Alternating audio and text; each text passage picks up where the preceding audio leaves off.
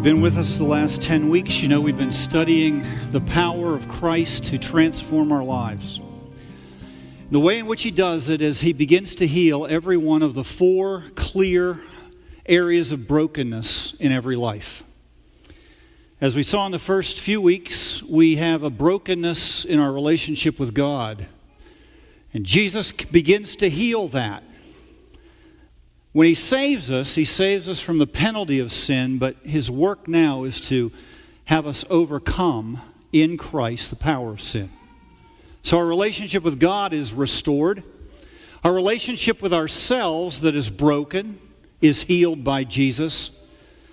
And then thirdly, He heals our brokenness in our relationships with others. And that's the brokenness that all of us are very acquainted with. It's the brokenness that shows itself in hatred for others, jealousy, resentment, all of those things. So last week we started looking at that brokenness in a man by the name of Jacob.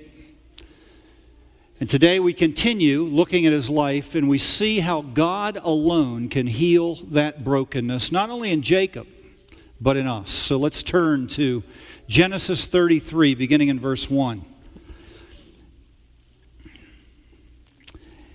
And Jacob lifted up his eyes and looked, and behold, Esau was coming, his brother, and 400 men with him. So Jacob divided the children among Leah and Rachel and the 2 female servants. He put the servants with their children in front, then Leah with her children, Rachel and Joseph last of all. He himself went on before them, bowing himself to the ground 7 times until he came near his brother. But Esau ran to meet him and embraced him and fell on his neck and kissed him, and they wept. And when Esau lifted up his eyes and saw the woman and the children, he said, "Who are these with you?" Jacob said, "The children whom God has graciously given to your servant." Then the servants drew near, they and their children, and bowed down. Leah likewise and her children drew near and bowed down. And last, Joseph and Rachel drew near, and they bowed down. Esau said, "What do you mean by all this company that I met?" Jacob answered, "To find favor in your eyes, my lord." But Esau said, "I have enough, my brother. Keep what you have for yourself." Jacob said, "No, please. If I found favor in your sight, then accept my present from my hand. For I have seen your face, which is like seeing the face of God, and you have accepted me. Please accept my blessing that is brought to you, because God has dealt graciously with me, and because I have enough." Thus he urged him, and he took it. Years ago in Germany, there were 2 men who were friends. They both were aspiring artists. They pursued their passion to the best of their ability, but the problem was that they had to work to make money to buy food. And so they found that they couldn't really do their art the way they wanted to because they had spent all their time trying to make some money to live. And finally, they decided this wasn't working very well. They decided that one of them would pursue his art and the other would spend his time working to support both of them. And so they cast lots. And the lot fell on Albrecht. And so he packed up his things and he moved from Germany to Paris. And within a year, his genius for art was known by everyone. In fact, his paintings were widely regarded. And after 3 years, he decided that he had accomplished all that he needed to. He was set on his way with art. And so he went back to Germany to find his friend Franz. He got there late one night.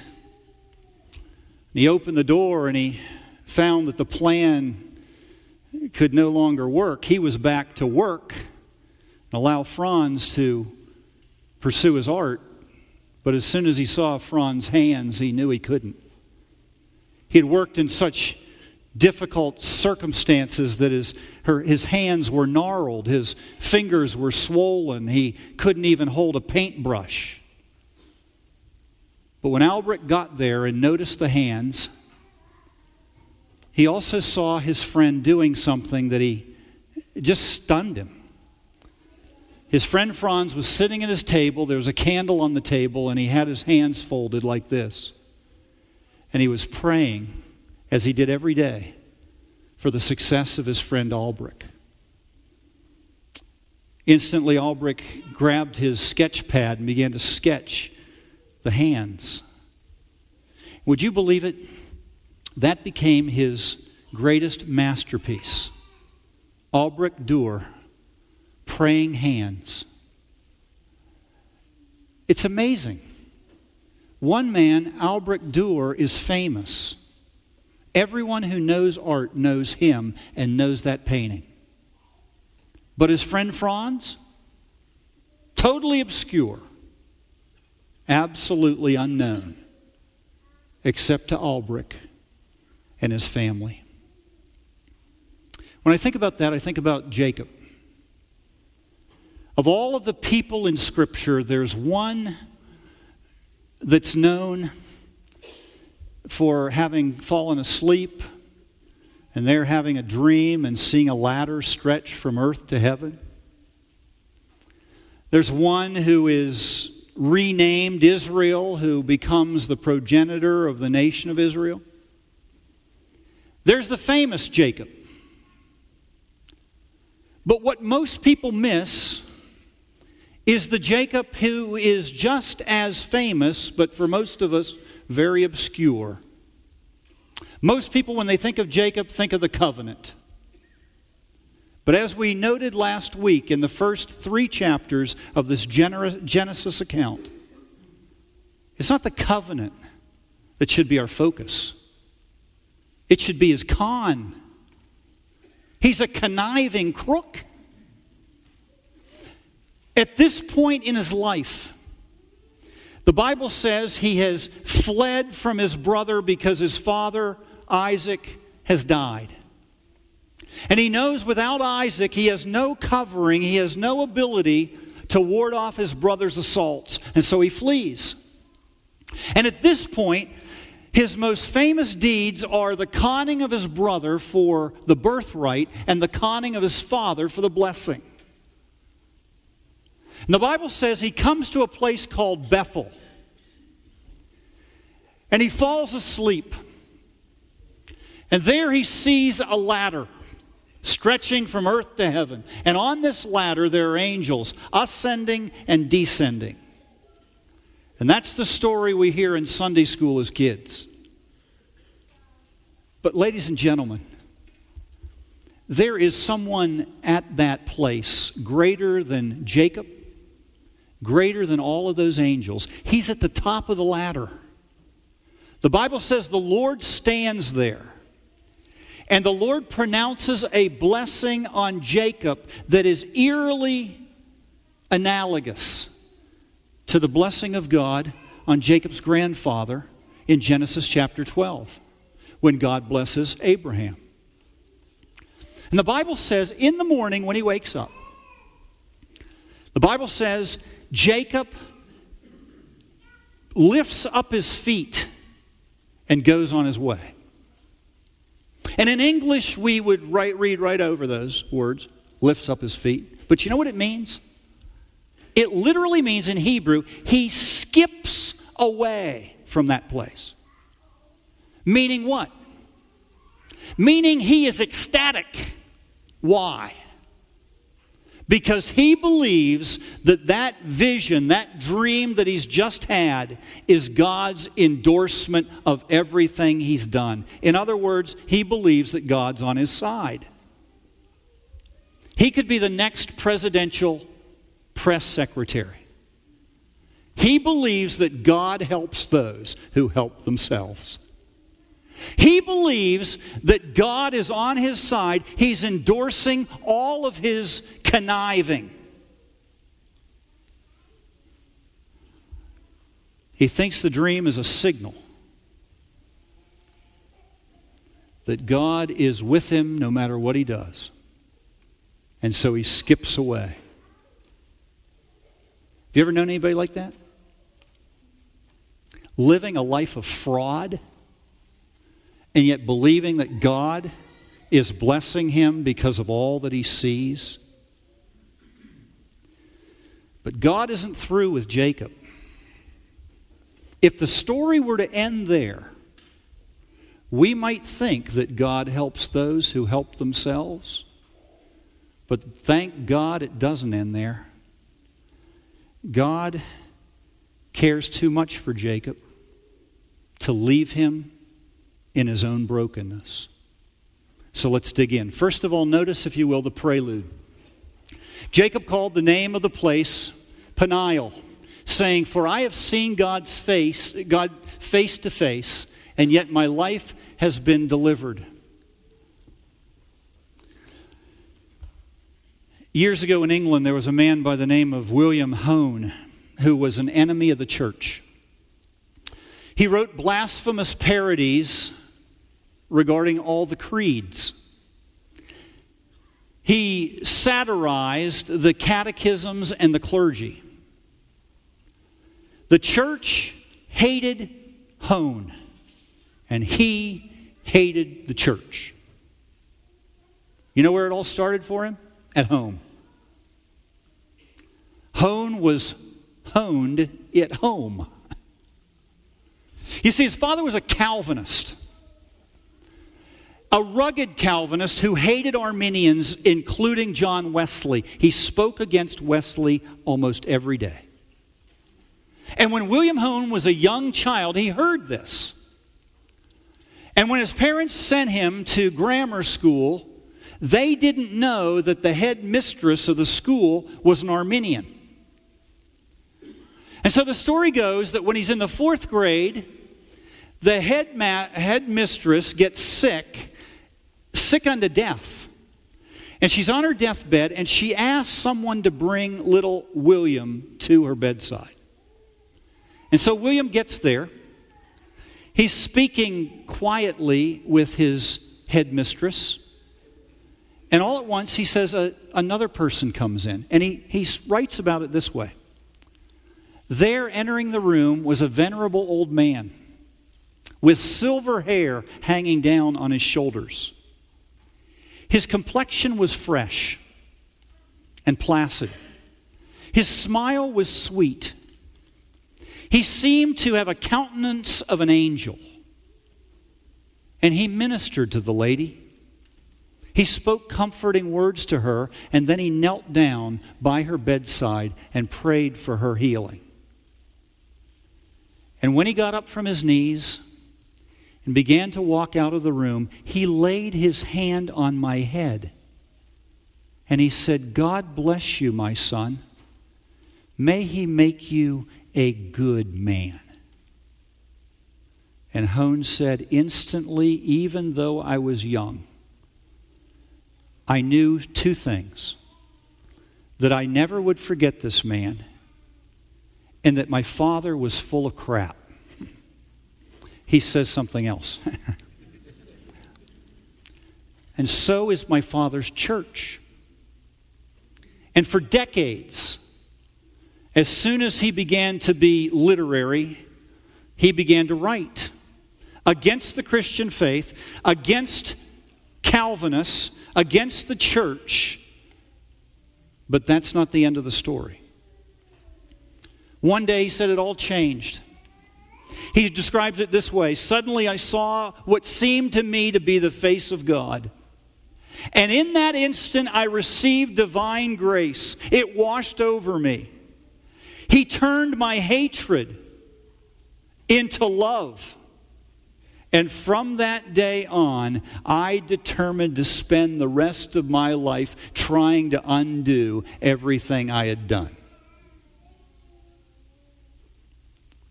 He wrote this poem. He sent it all over Britain. "The proudest heart that ever beat, he has subdued in me. the wildest will that ever rose to scam thy cause or aid thy foes is quelled, my God, by thee. Now think of Jacob. He's conned his brother. He's conned his father. He flees from the land of Canaan. He goes to his uncle Laban's house, and for 14 years, his uncle Laban cons him. And then after 14 years, Jacob gets even. The Bible says he leaves Laban and his household, and he takes with him Laban's 2 daughters, all of the children, the servants, and a large portion of the best of Laban's fields. Now think of this. This guy is a train wreck. Every significant relationship in his life, with his father, with his brother, with his uncle, demonstrate one thing: brokenness. So what does he do? He gets down on his knees and he prays that God will help him get back to the land of Canaan. Now the problem with going back is he knows that he has to pass through the land of his brother Esau. And he knows his brother is powerful. His brother hates him. He knows that his brother has every reason to hate him. And so he prays and he asks the Lord for help. He knows that if he's ever going to get back home, he's going to need help. The help of God. And so he gets off his knees, stops his prayer, and he devises a scheme. He determines that he'll send his servants and a lot of the flock and his wives and his children ahead of him. For what reason? So that if his brother really is ticked off, he'll take it out on them and not on him. He is willing to sacrifice everything in his life to save his own skin. You see, Jacob is a heel. He's a conniving jerk. All he can think about is himself, and he's living up to his name. With every passing paragraph, you see the depth of his brokenness. And if that were the end of the story, I could say to you, I've seen it 100 times. I have seen scores of people living in brokenness. And their brokenness leads always to one thing: carnage everywhere they go. You've seen it too. You've seen people just like him living in his brokenness. And if they have a sense of God at all, they want God to help them do what they want to do. But would you believe it? God answers his prayer. He answers it in a way that Jacob never intended. God answers his prayer in a way Jacob could never have fathomed. That brings us to our next point, his plan. He himself went on before them, bowing himself to the ground 7 times until he came near to his brother. Do you see what happens? He's changed his plan. His plan was to send everybody ahead of him so he'd save his own skin. But something happens to him. At a place called Peniel, where God changes the plan. Now, what could possibly have caused Jacob the conniver to put himself on the line? Only God can do that. The Bible says on the same day that he prays and he connives and he devises the plan, on that same day, when the nightfall comes, God sends a messenger to break Jacob. The Bible says they wrestle all night. And when dawn breaks, the angel touches the socket of Jacob's hip and puts it out of joint. And for the rest of his life, Jacob walks with a limp. For the rest of his life, God has broken him in his hip, so his walk is altered. But God's done far more than that. Jacob says, I've seen the face of God, and yet my life has been delivered. In other words, I've conned my brother, I've conned my father, I've conned my uncle, but I can't con God. I've seen God face to face, and yet He allows me to live. You see, Jacob is getting it. God doesn't owe him anything but a quick death. But He delivers him instead. And notice the extent of his deliverance. The Bible says he goes on ahead of everyone else. Now, in Jacob's day, there's only one person who would bow down 7 times, and that was the servant of a king. The Bible says he bows down 7 times before his brother Esau. He's saying, in effect, you are my king, and I am your servant. Now, Jacob knows the promise. He knows that God has promised that Esau will serve him. The older will serve the younger. So why does he bow down to the older? Because he suddenly realizes that the promise is bigger than Isaac and Jacob, than Esau and Jacob.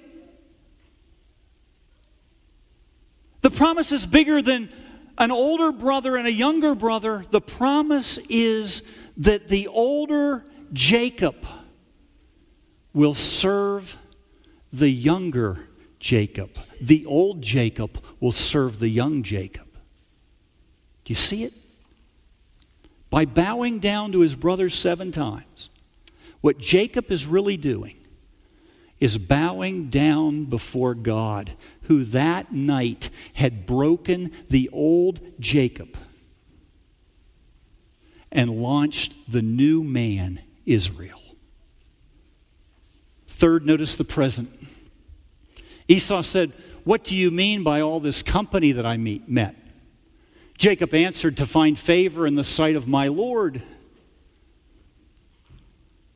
Now notice that Esau is the first to speak. Etiquette demanded it. When you were in the presence of a lord or a master or a king, you never spoke unless your sovereign spoke first. And so Esau says, "What is all this?" And when Jacob hears that, he says to his brother, "This is a blessing for you from my hand." In fact, the word he uses there, blessing or present in the NIV, is exactly the same word that his older brother Esau had said when he recognized, when his father blessed Jacob instead of Esau. He said, "He's stolen my blessing. He's stolen my present." So think about it. The grace of God is so great in Jacob's life that he is able to give the blessing back to his brother. By the law, he doesn't need to do it. By law, Jacob is the rightful heir apparent. He's got the birthright and the blessing. But when God's grace overpowers him, he turns him from a grabber, from a grasper, to a giver. He's willing to give it all back. Ladies and gentlemen, this is radical transformation. This is a 180-degree difference. And only God can do it. And then fourth, notice the perception. Jacob said, "No, please. If I found favor in your sight, then accept my present from my hand. For I have seen your face which is like seeing the face of God, and you have accepted me. Now notice, there is nothing about Esau that resembles God. He's left the land of God. He's left Canaan. He's married foreigner women. He has no concern for the things of God. There's no sense of spiritual discernment in Esau. Yet when Jacob is wrestled by the angel of God, he says about that wrestling match at that place, I have seen the face of God. And now he says about his brother, I see his face in you. You say, how can he say it? Because when he sees his brother, all he can remember is what God looks like. You see, everything now in his life involves his new relationship with God. Somebody has said, when you're overwhelmed by the grace of God, everyone you meet and every relationship you have become a stage on which you act out the drama of your encounter with God. That's what Jacob means.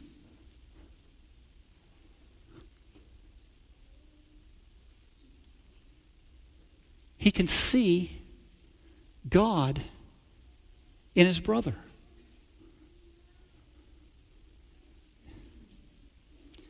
That's what Jesus means when he says, if you do it unto the least of these, my brothers, you do it unto me. You see, when God breaks him, he remakes him.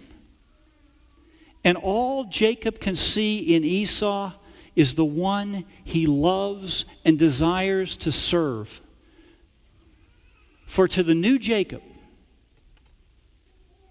Esau looks like God.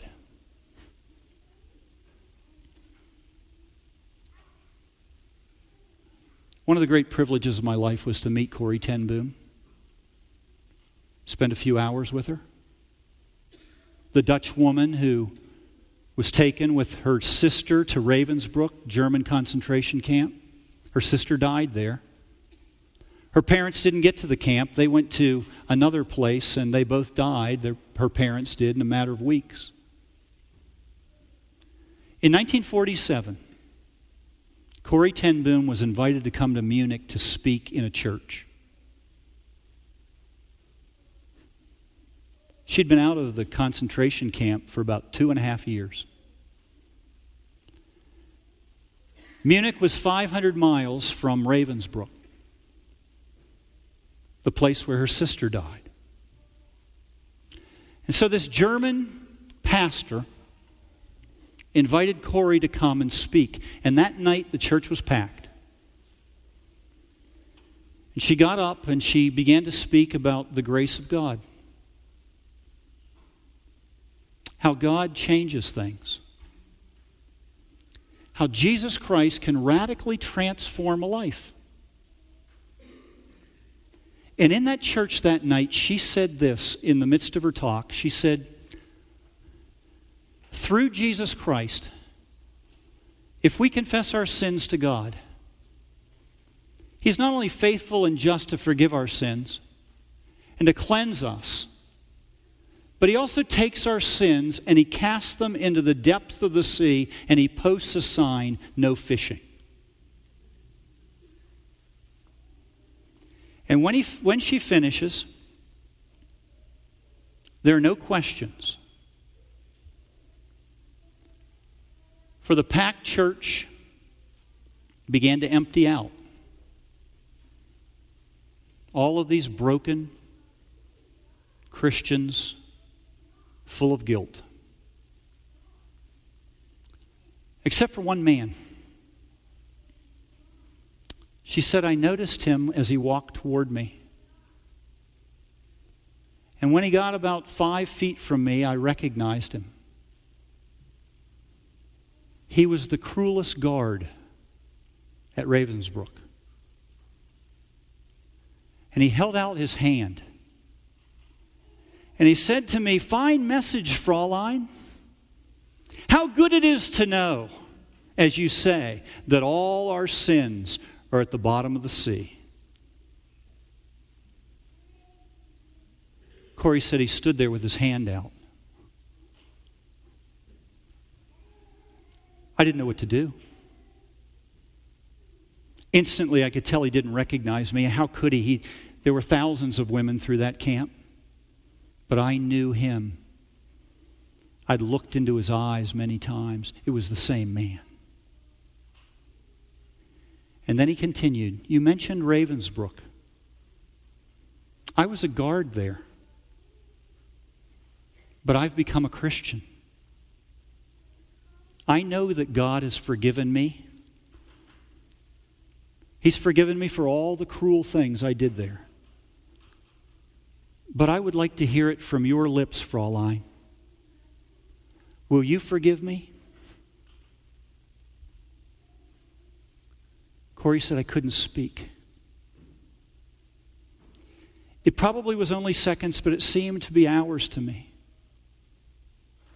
I, whose sins had been forgiven again and again and again, couldn't forgive him.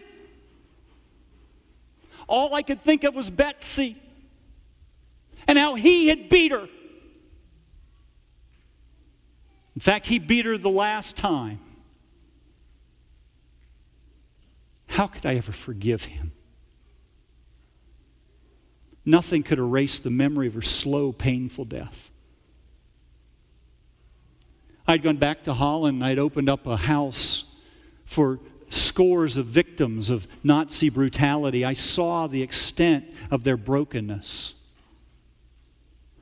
So there I stood in the grip of a cold, lifeless heart. I know what Jesus taught. I know that forgiveness is not an emotion, it's an act of will. I know that to forgive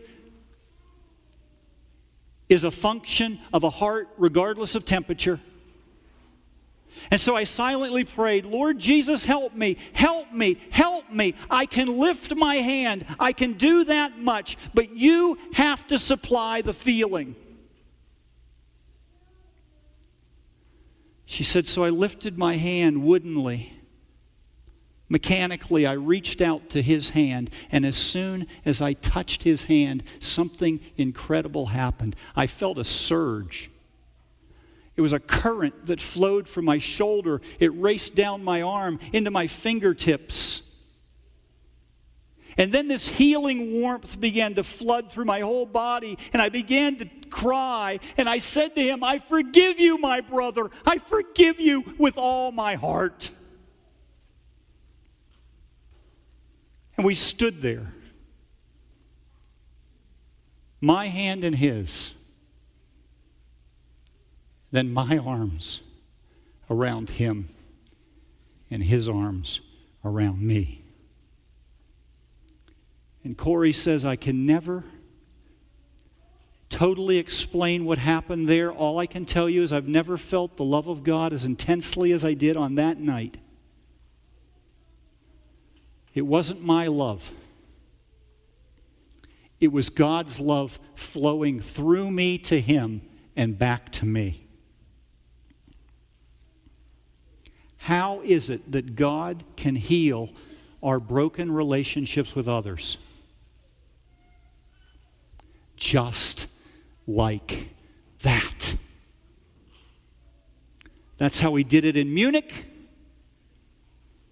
That's how he did it at Peniel. That's how he does it everywhere. How about in your heart? Are you seeing Christ in every one of your Esau's? And are you acting on it? Or are you still living with your own brokenness? Jesus Christ transforms lives and relationships. And he does it just like that. Think about that. Amen.